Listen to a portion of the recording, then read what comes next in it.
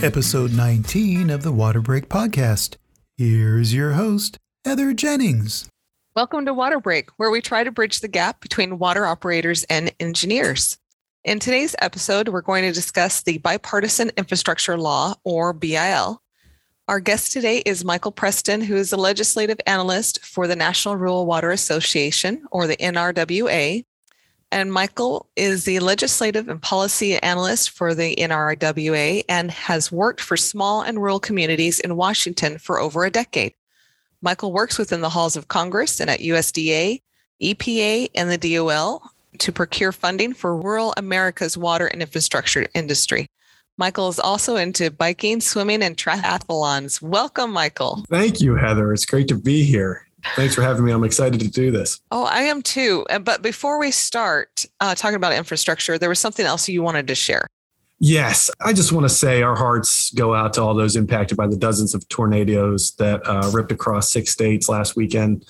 It's been on top of mind, and it's just been so tragic to watch the coverage. I mean, it truly is just absolutely heartbreaking and devastating. But some of the worst damage was in Kentucky, and I've been interfacing with our Kentucky Rural Water Association executive director. He's definitely plugged into the ag and rural community across that state. He actually put this note out on, if you don't mind, I'm just going to read it real quick. His office, their office, Kentucky Rural Water Association, is in Bowling Green, and they did experience some minor damage from the storms. Their power has been restored, but the office is still without phone or internet. Maybe by the time this is made public, they'll be up and running in that department. But he just wanted to say that they are continuing to assess and ensure support to Western Kentucky utilities while also rendering aid where they can. In Bowling Green, many lives and landscapes have been altered, but the spirit of the community and camaraderie is alive and well. Actions will speak louder than words, and we are simply awestruck by the outpouring of love and compassion being shown around Bowling Green and in other communities that were in the path of the storm's ravages. So I just wanted to note Kentucky Rural Water's emergency response efforts and going above and beyond, and as well as the other state rural water associations that are responding in a timely manner like this to get systems back up and running, the predicate to modern life. So anyhow, please, Heather, let's turn back to today's topic. I don't want to forget, donations can be made to the Kentucky Agricultural Relief Fund, and we'll find those links in the show notes. Great point. Yes. So on to infrastructure. On November 6th, 2021, Congress passed the Infrastructure Investment and Jobs Act, also known as the Bipartisan Infrastructure Law, or I'm saying BIL. It could be Bill. Which one is it, Michael? Go with Bill, and we'll all know what you mean. Yeah. Okay. So in summary, the bill is to rebuild America's roads, bridges, and rails, expand access to clean drinking water, ensure every American has access to high-speed internet, tackle the climate crisis, advance environmental justice, and invest in communities that have too often been left behind. So, Michael, with all that being said, what do you think this means to our country and our communities? This is absolutely a landmark piece of legislation. It has been a topic on the top of mind of every federal elected official for many, many, many years. And I must say, this year, the Christmas tree lighting on the west front of the Capitol, I think it was a little more energetic and enthusiastic just because Congress was actually able to get the job done this year. Like you said, early November 5th, the House passed the Bipartisan Infrastructure Law. That's what it's colloquially called around here. It's actually called the Infrastructure Investment and Jobs Act of 2021, but that title is kind of gone by the wayside. But it really, HR 3684, that was what the Senate voted on back in August in a bipartisan manner. I think the key term that I wanted to highlight here is bipartisan, because it passed in the Senate 69-30. And as you all know, the political makeup, the Republican and Democratic makeup of the Senate is 50-50 down the line. And so to have 19 United States Republican senators join the ranks of the majority Democrats to pass this thing was music to everybody's ears. And just in the Washington, D.C. scene, the IIJA, the bill, the infrastructure bill was kind of an incentive that the House leadership was using to try to work the Build Back Better Act, the President Joe Biden, economic agenda. That was what they were trying to use to incentivize folks to vote, not just for one or the other. But at the end of the day, there was just so much palpable energy and enthusiasm to get this infrastructure bill signed into law. And they did that, like you said, on November 5th. And it was a 228 to 206 vote in the House, which makes it rather bipartisan there too.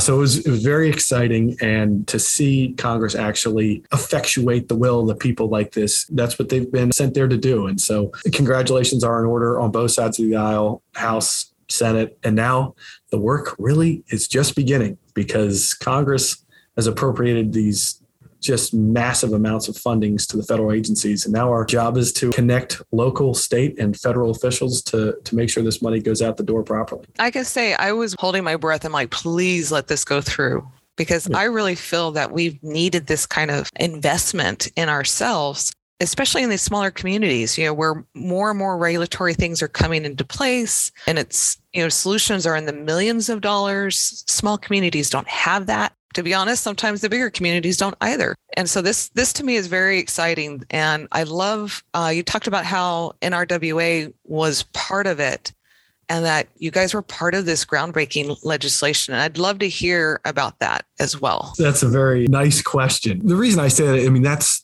I work in Washington, D.C., along with a group of colleagues up here. Our CEO and CFO are very, intertwined in our regular operations. But our focus in Washington mainly is to advocate for legislation and policy that benefits the National Rural Water Association membership. And National represents 49 at this moment state rural water associations that on their level, if you total up all their membership, they represent 31,000 water and wastewater systems across this country. That's, I think, 91% of the systems in this country serve populations of 10,000 or less. So that is the nucleus, the genesis of all of our work up here in Washington is to make sure the voices and the stances and the needs and demands of the folks that work in these small and rural communities and have to operate these water and wastewater systems are heard. And so we were just like you. We couldn't agree more. I think this country really needed it. And it's really exciting to see EPA Administrator Reagan, the day after the bill passed the House, he said, this marks the single largest investment in water that the federal government has ever made. It's nothing short of transformational. NRWA's CEO, Matt Holmes, on November 8th, he put out a statement that said this legislation and water infrastructure funding will be remembered as one of the most significant public water and wastewater initiatives in the country, especially in rural America. $55 billion, Heather.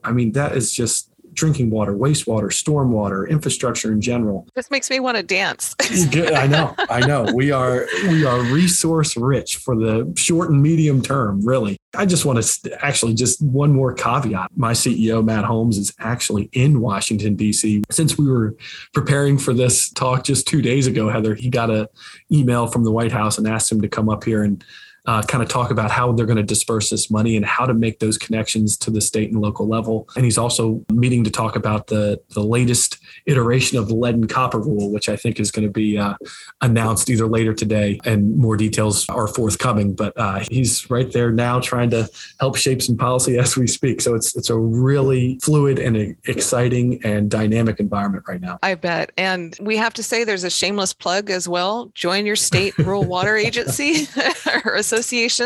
Absolutely. I must say, I think the State Rural Water Association, wherever you're located, whichever state you happen to reside or work in, they are going to be, I can almost guarantee it, an instrumental and pivotal player in trying to steer and invest and promote and make sure that this congressional investment in water infrastructure is maximized to the greatest extent they can. And state rural water associations are going to be in the middle of it. So if you are concerned or worried or nervous about, what does this really mean? I think an excellent resource for you to turn to is your state rural water association. And at nrwa.org, you'll find a list right there on the website of each state rural water association, their contact, their leadership, and a link to their website. So I urge you to go there. Oh, yeah. Get the help. Get it fast. Get in early. Technical assistance. I would say absolutely. Get in often. Okay. Well, what are some of these federal water policy priorities you guys have worked over these past administrations to get to now? We've tried to have a consistent theme throughout. If you watch the media, they for years, past administrations and even in this one, Infrastructure Week was kind of like a joke almost. I mean, because it was such top of mind. They'd hold hearings, they'd hold press conferences and things, but they never really got the piece of legislation across the finish line. And so that's what's so exciting about this specific piece of legislation. But one of the things that NRWA and our membership, our grassroots membership at the state level and the local level got to do was testify before Congress. Some states, West Virginia, Delaware, Wyoming come to top of mind just because they had senators that sat on the Senate Environment and Public Works Committee. In fact, the Delaware Rural Water Association hosted the chairman, Tom Carper, of the EPW committee when he first introduced the Drinking Water and Wastewater Investment Infrastructure Act of 2021. That was kind of like the underlying predicate to this water infrastructure funding that was included in this bill. But they actually got to host him when he introduced that bill. I was out there. It was a really exciting, awesome day back in April. So that was cool. But there's our state rural water associations. But I think everybody can agree, at least in the National Rural Water Association, from our point of view, our membership, we had to keep this consistent theme throughout all this federal testimony, press releases, press conferences. We would do things like talk about the sustainability of the water infrastructure that needed to be included. Sustainability is key. Enhanced technical assistance, especially in rural environmental justice. That was another overarching general theme that we always pushed with our legislators. Resilience to extreme weather. Oh, yeah. That's why we talked about Kentucky earlier. I know, right? Protecting the public and environment from PFAS, compliance with the new lead and copper rule, reducing nutrient concentrations in source waters and source drinking water, improving the country's water workforce. That's a huge deal. And I know you've done work on just that topic alone in the past. Cyber attacks, that's been top of mind in Congress. And I know it in our constituency too. When Oldsmar, Florida took place, it really it startled a lot of people. Everyone's like, oh, no one will care about us. No one will do something to us. And well, now they're seeing it. We're just as vulnerable and just as they can take advantage of a small rural community system as they could anybody else. And, we thought we were off the radar, but like you said, we're not. And a couple other things, just limiting water service disconnections on vulnerable customers. We talked about regionalization when appropriate for small systems. And finally, I just wanted to underscore a theme that we've harped on for many years, and that's the rural water circuit rider approach. We believe it's the most successful model for federal water compliance at the local level. Each state rural water association has circuit riders. They're at your disposal. They can help you with a whole array of issues that your system may be facing, and they can also help you provide some technical assistance as you craft a application for a state revolving loan fund application, which is the funding mechanism the Office of Water at EPA is using to get these newfound dollars out the door. And I think that's what we should talk about next. I have really enjoyed all the work that I have done with rural water communities and associations. So I'm excited to hear that they're getting a boost, that they're getting the support they need, because it's a hard job to be there for everyone, and they do a great job at it. So that's my kudos to rural water people. And I know they do too. They're the ones that are actually doing the work. And kudos to them. My next question is, what is the bipartisan infrastructure law and that helps engineers and operators? What is in there? Well, I'm going to highlight, and bear with me, audience. There's 6 key items I want to hone in on that are included in the $55 billion overarching number of funding dollars that are coming through the Office of Water EPA. And for the most part, the SRF program, the tried and true since the 1980s, since the onset of the Drinking Water and Safe Drinking Water Act and Clean Water Act, they've been using the state revolving loan funds as the best way to get the money out the door to state and local communities. And so that's what Congress is relying on as the mechanism to fund these priorities for them. So let me run through them real quick. Bear with me. And Heather, hang on. If please stop me at any moment if it gets too in the weeds. So, the first one is the Drinking Water State Revolving Fund. It's funded at a total of $11.7 billion over 5 years. This upcoming fiscal year, FY 2022, has $1.9 billion total that will be dispensed through all 50 states. In FY 2023, we've got over $2.2 billion. In FY24, we've got $2.4 billion. In FY25 and 26, we've got $2.6 billion. The funding levels increase every year for the next 5 years. In FY 2022 and 23, the funds will require a 10% state match, while in FY 24 through 26, they require a 20% match. 49% of the funds will be used to provide additional subsidy to eligible recipients in the form of assistance agreements with 100% principal forgiveness or grants or a combination. And 3% of the funding will be used for salaries and administration. And I believe EPA can use 3% of it, and also to provide some technical assistance to make sure this money is maximized to the benefit to the communities that need it most. That's exciting, because I've had people ask that, how are we supposed to hire another person? How are we supposed to bring in more people to handle this? So I'm glad that that was brought into it. Everybody's going to need to ramp up from every level of government, and the technical assistance providers like us. But even these local communities are going to need to think about how to enhance their existing operations to meet the needs and to upgrade or retrofit or enhance a certain project that is needed to be done. So, it's going to be a Herculean effort across the board. As you're considering what to do in this new resource-rich environment, don't sell yourself short and don't cut any corners. Think about really being responsible in the way you ramp up to meet the demands of this generational funding shift and generational shift in the way water infrastructure in particular, is being addressed by your elected officials. Now, how about talking to us a little bit about the new dedicated line service or lead service line replacement fund? I know a lot of people are excited about that. That is a big deal. In fact, I want to harp on the fact that I think that was the congressional water infrastructure funding priority number one. Lead service line replacement. I mean, if you look at the charts that they put out, $15 billion in the drinking water SRF. It's a new dedicated service line replacement fund, but it's going to be funded through the drinking water SRF program. And it's $3 billion for each year for the next 5 fiscal years, FY 2022 to FY 2026. And eligible activities include identifying, planning, design, and replacement of lead service lines, with 49% of those funds dedicated entirely for principal forgiveness or grants. Funds provided under this new program are not subject to the matching or cost share requirements the other items identified in the legislation are. So this is the most money that they've dedicated and the least strings attached. They want folks to be lead free when they drink their water. And this is, that is just, they put their money where their mouth is on this one. And I think there's $15 billion here, which is just awesome. And I don't think Congress is done yet addressing this problem, which is even better. This is so timely because I was in a training. We were talking about PFAS and LCR, and the operators are like, who pays for this? Who pays for this part of the line? The part that connects to us, to the part of the house, who's replacing the mains, all this kind of stuff. Because once again, small communities, they have lead lines still because it's been too expensive to upgrade. And now there's this $15 billion to tap into. Yes. So exciting.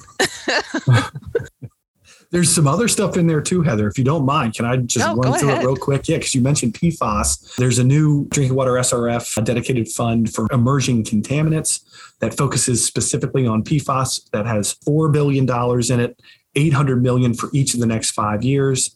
No matching requirements for the states, and 100% of those funds are dedicated to grants or principal forgiveness or a combo. And then there's also a dedicated fund for grants to small and disadvantaged communities to target emerging contaminants. And that's to the total of $5 billion, $1 billion each for the next 5 fiscal years. And no state match is required for that funding either. And so those 2 items are just in addition to the lead service line replacement, in addition to the massive appropriation for the drinking water SRF in general. So that's really cool. And then turning to wastewater infrastructure and the Clean Water State Revolving Fund, they got on par with the drinking water SRF. They got $11.7 billion over the next 5 years too.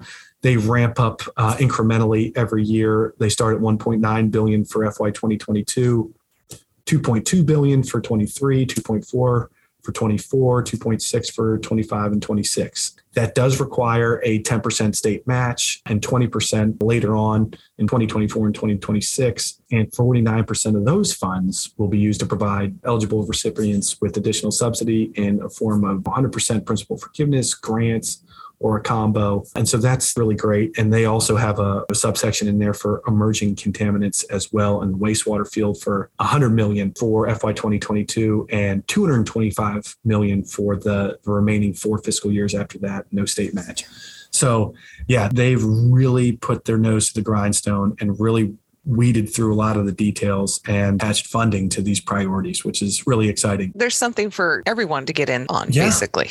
Now is the time, Heather, to advance a long overdue capital project within your community. There is an opportunity to do so, and your state rural water association, your state primacy agency are going to be there to help. I love the comment you made in our previous discussions that it's not a sprint, it's a marathon. Yes, that is a key component. It might feel like a sprint right now. It definitely does in Washington because everybody's scrambling to make sure that they can maximize this enthusiasm and get the sentiment across that, the federal government has heard the demands of the people and want to really make sure these infrastructure dollars get as far as they can. But these federal agencies, they still have to ramp up too. They've got to figure out the policies and how the programs are going to be administered and what the rules are, not only internally, but externally. And, that's why they're leaning on the SRF program, because it's got such a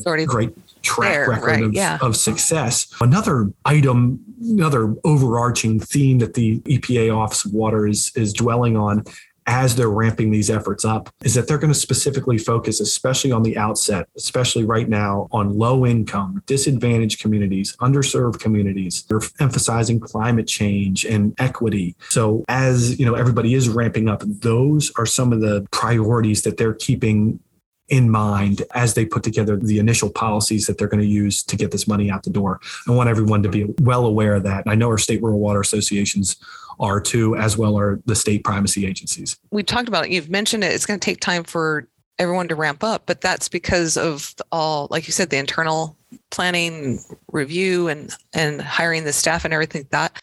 But once we've done all of that, how are these recipients going to be chosen? I mean, is it, financial need? Is it because you're shovel ready or just shovel worthy? Like what counts? Yes, that's a great question, because how are these projects going to be chosen? That's definitely a question on the top of every operator or city manager or general manager out there that has a publicly owned treatment work that needs an upgrade. So how they're going to be chosen really is dependent upon the actual project itself. In the show notes, we've worked together to put a litany of resources together that EPA has put out there regarding the Clean Water SRF Fund, the Drinking Water SRF Fund, and eligibility requirements and things like that, how they've historically allocated these dollars. Well, in this light, I mentioned earlier that EPA has a specific focus on low income, disadvantaged communities, underserved communities, climate change, equity. Those are overarching themes, but it depends on the project.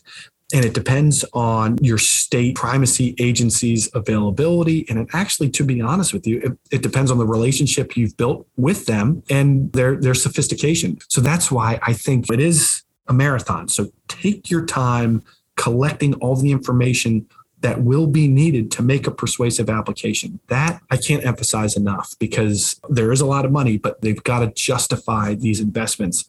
And as you work with your state primacy agency and your state rural water association to craft your proposal, the eligibility requirements as you go through that exercise will come to light. You mentioned previously about, we're talking about who's the recipients, who's going to get chosen. What is the piece that you called the environmental justice policy? This administration has truly tried to make it a paramount key component to their deliverables for the Office of Water and for environmental protection in general. On December 2nd, Administrator Michael Reagan, who formerly worked in North Carolina, and he circulated this letter to all 50 state governors. And he wanted to highlight, there were a couple items in here in this letter that I want to highlight for you guys today. That is target resources to disadvantaged communities, make rapid progress on lead-free water for all, tackle forever chemicals like PFAS. And then, of course, partnering for progress is a huge component to the success of all this. To go back to your question about environmental justice, I think that is the environmental justice policy, EJ 40, as a public policy issue. Environmental justice is public health, waste management, public involvement. Equitable development and environmental justice, according to EPA right now, is an approach for meeting the needs of underserved communities through policies and programs that reduce disparities while fostering places that are healthy and vibrant. It's not unusual in these water and wastewater systems that, these were built in the 70s and the 80s. They're still in the use today. We've got parts of our collection systems that are 50 and 100 years old. My only question is, once this bill has happened and we've used these resources, is it going to be another 50 years before we see infrastructure again? Is it like get it in now because it might not ever be here again? That is an understandable concern. Watching Congress act or not act over the past long time, over a decade since a massive infrastructure bill like this has been passed.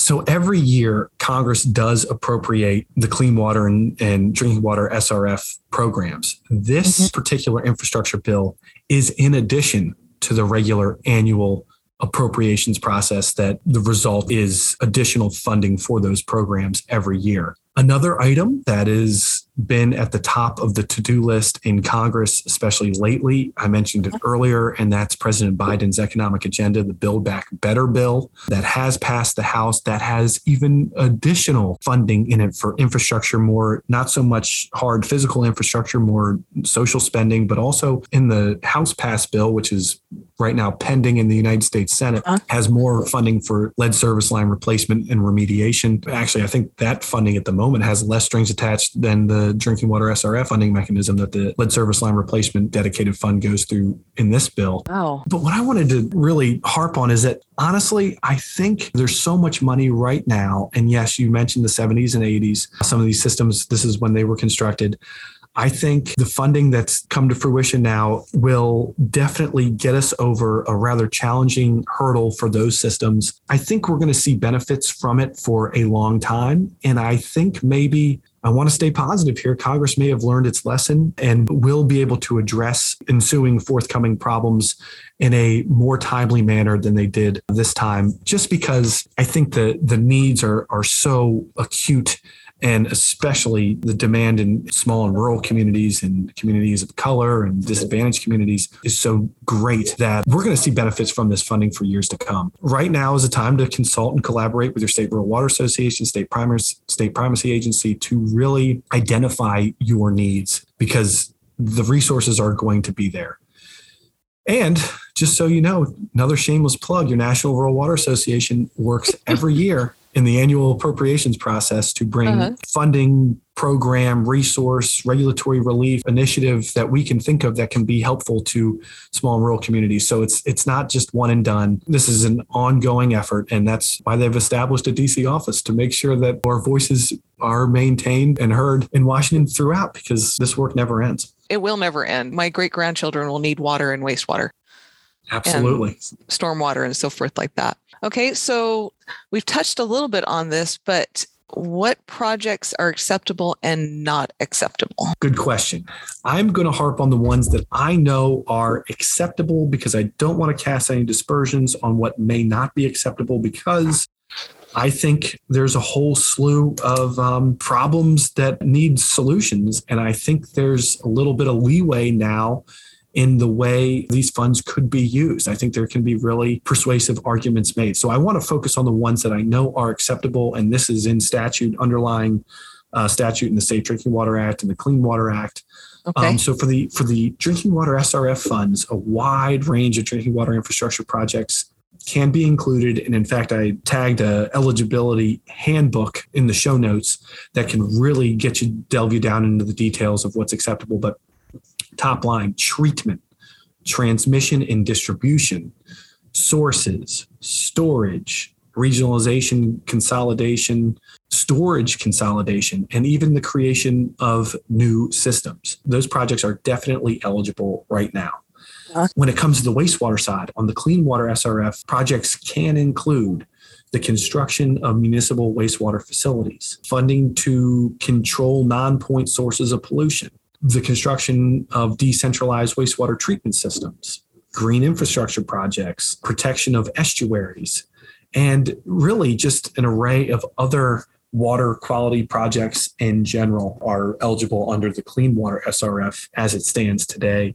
And again, there's another handbook or I don't know what they titled it, but eligibility resource for the Clean Water SRF tagged in the show notes as well for your consumption. This is great because it broad enough just right now to cover so many situations and so many needs.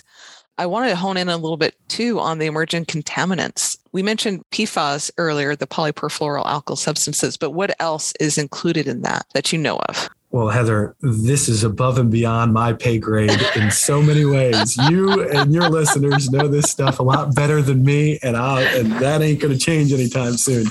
But I will tell you, just from cursory research that I've done and tracking the way we're kind of legislative nerds up here, the people that are actually implementing these programs and these provisions know so much more. But emerging contaminants, I think at the top of mind of Congress, the senators in Congress that actually passed this bill, the short list is TCP, dioxane, TNT, DNT, RDX, nanomaterials, NDMA, perchlorate, PFOA, PBBs, PBDEs, tungsten, and there's more listed on EPA's website. And there's a whole emerging contaminant section of their website that I shared too in the show notes that I want folks to be able to reference. Because if you've got any of these problems, there is funding and there is the will and desire and intent to fix them. So please do not be bashful in making an application to your state primacy agency, because Congress intends for this stuff to be negated as soon as possible. It all comes back to healthier water, healthier environment, really. Absolutely. You mentioned as well that December 16th, the lead and copper rule. What is going on today? So funny. That is literally taking place. It is unfolding as we speak at the White House. The Environmental Protection Agency is going to sign, or they're having a ceremony of the next iteration of the lead and copper rule. My CEO, Matt Holmes, is actually in attendance along with a lot of other executives from the water industry to make sure that we're going to be eager to implement the rules and regulations that are going to be coming along with this lead and copper rule. As a constituency, our members are going to have to abide by this. So we are eager to help them to make sure that they can do so. In addition, like we referenced earlier, the dedicated lead service line removal fund is going to coincide and go hand in hand with this rule. And EPA leadership has it at top of mind to really address these problems and the lead service line problem in particular. So yeah, that's happening as we speak. I think more details are going to be rolled out today. Track the social media, track EPA is going to put out a statement. I know that NRWA is going to put out a statement. Then it's up to the practitioners, the folks that are listening to this podcast, to actually take what this rule says and put it into practice and implement it. We stand as a resource at the ready to help you make sense of it all and to maximize the benefits of these rules and regulations. I loved when I was attending the webinar the NRWA and 120 Water held to discuss the bill, that there were a lot of these grants specifically for systems with 10,000 people or less for the underserved and disadvantaged communities. I loved that. Heather, thank you. That I'm gonna take a breath there and smile, because that is what your National Rural Water Association DC office dwelled on, focused on, harped on, really underscored to Congress how important these communities. Let me back up for a second. There's a federal water policy paradox that I want to read to you directly from testimony that our state rural water associations, their executives and their members relate every time they get the chance to in front of Congress. And I'm going to do so right now, because most U.S. water utilities are small. 91% of the country's approximately 50,000 drinking water supplies serve communities with fewer than 10,000 persons. 8,000 of the country's approximately 16,000 wastewater suppliers serve fewer than 10,000 persons as well. Small and rural communities often lack capacity, making it more difficult to comply with the complicated federal mandates and provide safe, affordable drinking water and sanitation. due to limited economies of scale and the lack of technical expertise. A major struggle, as we all know, in the rural water and wastewater system world is that there are fewer resources available. These systems are regulated and held to the same standard as large systems that have access to more resources and the luxury of larger customer rates. Rural water and wastewater systems are a larger makeup of the water industry. And many times the cost to comply with federal regulations and provide service in general is much higher. Even in 2021, there are rural communities in this country that still do not have access to safe drinking water or sanitation due to the lack of population density or lack of funding. That's a paradox at the federal water policy level. This bipartisan infrastructure bill takes leaps and bounds to helping fix this problem. And now it's up to us, the practitioners, the state rural water associations, the folks that operate these systems or know of communities that need help to access these resources and these funds to make sure that everybody is living with clean, safe drinking water and having the ability to participate in modern life as we know it. I just get excited. Me too. I think this is great. So how are these funds going to be allocated to each state, and how will individual communities receive the funds?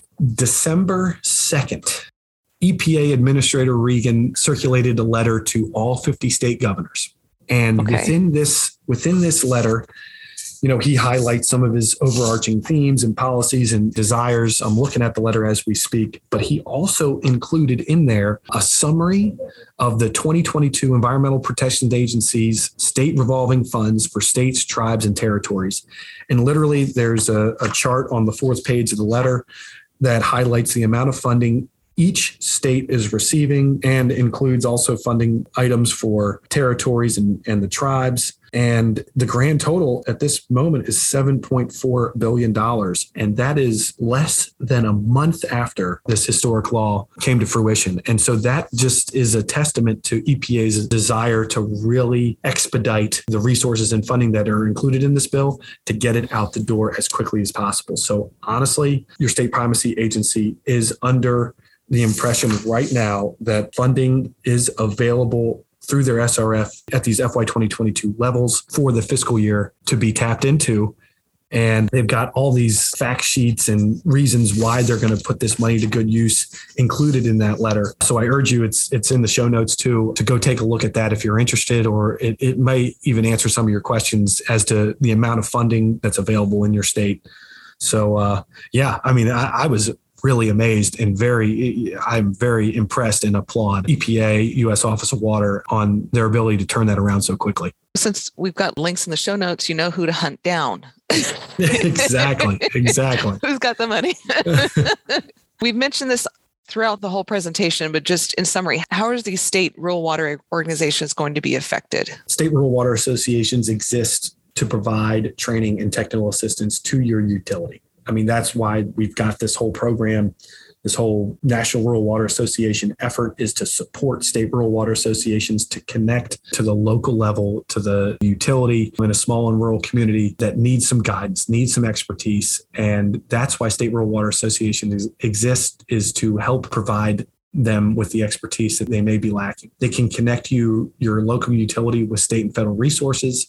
And because of this legislation that we're talking about today, EPA will be depending on technical assistance providers like Rural Water to deliver the results Congress intended with this bill. So we are going to be a key player and we're going to be instrumental in helping EPA maximize the benefits of this legislation. And I love the fact that there's training involved as well. It's not like, here's a form, figure it out, get your money kind of thing. It's, hey, there's support for all of this, not only on the administrative side, but, support to help people learn this. And before I forget, because I did poll some operators before we talked, what kind of questions they had. The one that we haven't covered yet is, will sanitary districts be covered in the funding? I'm glad you asked that, because they certainly are included in the funding. Sanitary districts are eligible for project funding. And like I've said many times during this podcast, I urge you to get with your state rural water association to discuss how best to approach an application regarding an issue within your sanitary district or at your wastewater system that needs attention. Usually at this section of the podcast, I'm like, how to talk to the engineer. But this is really, where should people look to get started and how do they use this? So where would you lead them to? Well, of course, the show notes of this very impressive podcast that you've been running is a great place to start, Heather. All right. Your State Rural Water Association is going to be a great place to start. They're going to be inundated with requests, I know, for help. So, bear with them. But they are definitely at the state level going to be the best expert that I can think of that can help you leverage these dollars and leverage these resources and work with them through the application process, because the State Rural Water Association is working hand in hand with your state primacy agency and the SRF funding mechanisms. So where should you get started? State Rural Water Association, how do you use this? The US EPA quoted this on their website. I wanted to highlight it for everybody. The U.S. Environmental Protection Agency will be making significant investments in the health, equity, and resilience of American communities by utilizing funding from this law. With unprecedented funding to support water infrastructure, EPA's goal is to improve people's health and safety, create good-paying jobs, and increase climate resilience through the country. How do you use this? Well, you tap into these funds, you leverage these funds to advance a long overdue capital project within your community. And that's the intention of Congress. That's the intention of the Office of Water.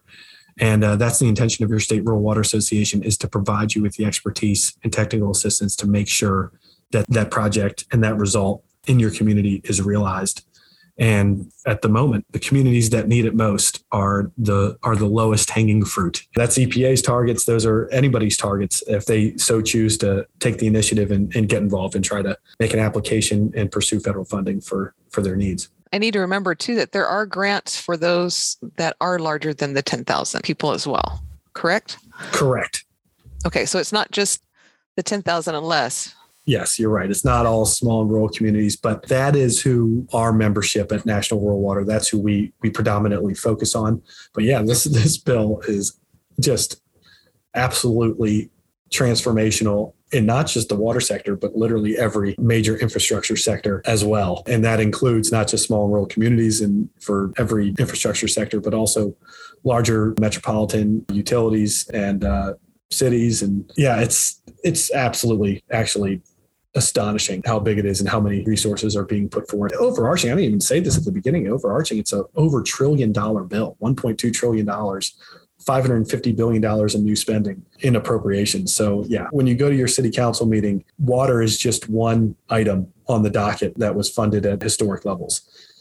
So just be aware of that when your community's thinking a whole of community approach on how to enhance themselves, there's resources to do so in every facet, in every sector that matters. I'm just excited. From the facilities that I've seen there, I've seen some that are just barely getting by with just duct tape, sheer grit, and the skill of the operator. I know. And this is going to relieve so many ulcers. No, I'm hoping. I think Congress finally heard those screams and those midnight phone calls. And rural water, there's communities, examples in each small community in each state that they can make the case. I want to do another shameless plug. Every year we have a national rural water rally where everybody comes to Washington, D.C., and they get to interface with their elected members. And each one of those meetings, a local community comes with the state rural water delegation and tells a story like that. And so it was high time Congress acted on their behalf. And I couldn't agree more, because there has been a lot of pain and anguish over the years, and not just in emergency situations. And we're offering water 24/7. It could happen. A problem could occur at any moment. And water and wastewater utility operators actually step up to the plate, no matter how difficult it is to fix the problem. So hopefully in time, they're going to understand that Congress has heard these concerns of theirs and is trying to address them. I'm just excited. I mean, I can hear the excitement in your voice too, but this is life-changing for the water and wastewater industry. And I want to encourage everyone, get out there and look at these links. If you want some more information in the show notes, start applying, start rallying the troops and get this. With that, Michael, I'd like to transition into our water tidbit for this week. Please have at it. All right. So this is a section of the show that I dedicate to my mother. And today we're going to cover glaciers. I didn't realize they were as cool as they are. I'll be honest. Did you have a chance to read through it as well? Oh, yeah. Perfect. So I did not know that there was like a minimum you had to have to be a glacier. You have to be 0.1 square kilometers, which is almost 25 acres. Or as I saw on Facebook, Americans put everything in football field lengths. Mm-hmm. So that's 19 football fields. Put it into I can understand that a lot better than kilometers. Yeah. I've ran football field once, so I remember that. But the largest glacier on Earth is 60 miles wide and about 270 miles long. It's huge. But I didn't know that they moved as quickly as 50 feet per day. So you don't want to live at the bottom of a glacier because, in a couple of days, it's going to run you over. That was fascinating to me too. I did not know that. Yeah, I was like, don't get real estate property right there. No. And I found out that glaciers are in 47 different countries, even near the equator, but the only continent without one is Australia. And I'm sure they're very jealous about that. I don't know why they weren't blessed with a glacier, but they don't have it. And it's best to think of these glaciers as really slow moving rivers. I don't know if you've ever heard of the phrase rock flower before. No, not me. Well, it'd been many, many moons. I remember hearing it once when I was a kid because my dad was all into National Geographic. But rock flower is basically, as glaciers grate along the earth, they'll grind bedrock into this really fine, powdery substance. And when it gets into a body of water, it's really too fine to sink. So it's just this lightest like talc sometimes. And it gets suspended, but it turns water turquoise blue. And I was like, I wonder how many of those cool pictures I've seen were actually from rock flower. Yeah, good point. Yeah. And well, unfortunately for my children, now when we watch documentaries, I'll be like, that's rock flower. Me too now. Me too. There you go. But there are typically two different kinds of glaciers. One is the alpine, and they do not yodel, but they do flow from mountaintops to valleys. And then there's the continental glaciers. And these are the large, flat, horizontal ones. These are generally substantially bigger on the counterparts. You're going to see these on the North and South Pole kind of areas. Something else I found out about it is that these glaciers hold 69% of our world's fresh water supply. That's jaw-dropping. And I'm like, crud, we should harvest some glacier, but but you don't want to. No. I was actually in California when I was talked about the snow being so severe in the Northeast area one winter that they were actually pushing snow into the ocean. And California's like, send it our way. we could use that. I remember that. Yeah. Yeah. It's not evenly distributed. No, I know. But there's one more program I wanted to talk about real quick. It's called the OMG, which stands for NASA's Oceans Melting Greenland program. OMG. Oh, Oceans Melting Greenland. And this is led by the scientist Josh Willis. And that whole role is to understand how the ocean plays into Greenland's glaciers and then leverage that information and data on, temperatures and the glaciers and so forth in the area around Greenland to the rest of the world and help us understand how fast that ice is melting, how fast we could see global sea levels rise. And I'm like, I thought NASA is only a space. I never thought of them having something, land-based. But I'm really glad that someone's looking at this. Me too. It is fascinating. And it's just amazing to see all the resources that the federal government, NASA, it's a federally funded agency there, that they are funded through Congress, just like this water infrastructure bill is. And they are just doing some really fascinating research, and really being on the forefront of this stuff is paramount to keeping a successful civilization going. So more kudos to NASA and Congress for knowing that that's important. It's pretty cool. And once again, we've mentioned the show notes quite often this time. There's going to be all the information on the OMG program, and glacier stuff will also be in the show notes, but also the Kentucky Agriculture Relief Fund link, as well as everything we could think of that really would help you with the bill. So, Michael, thank you so much for joining us today. I really appreciate it. This has been a lot of fun. Heather, it's my pleasure. And I think it's time to get to work. The hard stuff has just begun. So I'm glad we were able to do this today, and looking forward to seeing the results. All right. Thank you. And thank you for joining us on Water Break. You're welcome. Thank you for listening to the Water Break podcast, brought to you by Probiotic Solutions.